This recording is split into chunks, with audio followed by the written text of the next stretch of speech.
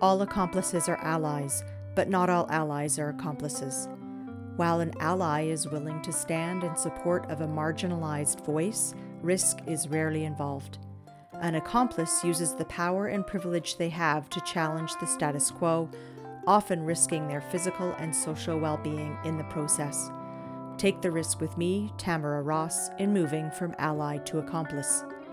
Join me on my continued learning journey as I engage with amazing artists, advocates, and leaders whose lived experiences in the equity realm will urge us to lean into the knowledge they will generously share.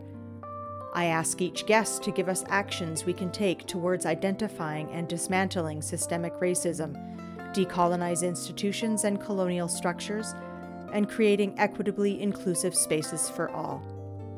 I invite you into these conversations on relevant, contemporary, critical matters that necessitate our movement to action, to social and transformative justice. Why? Because it is the right thing to do right now.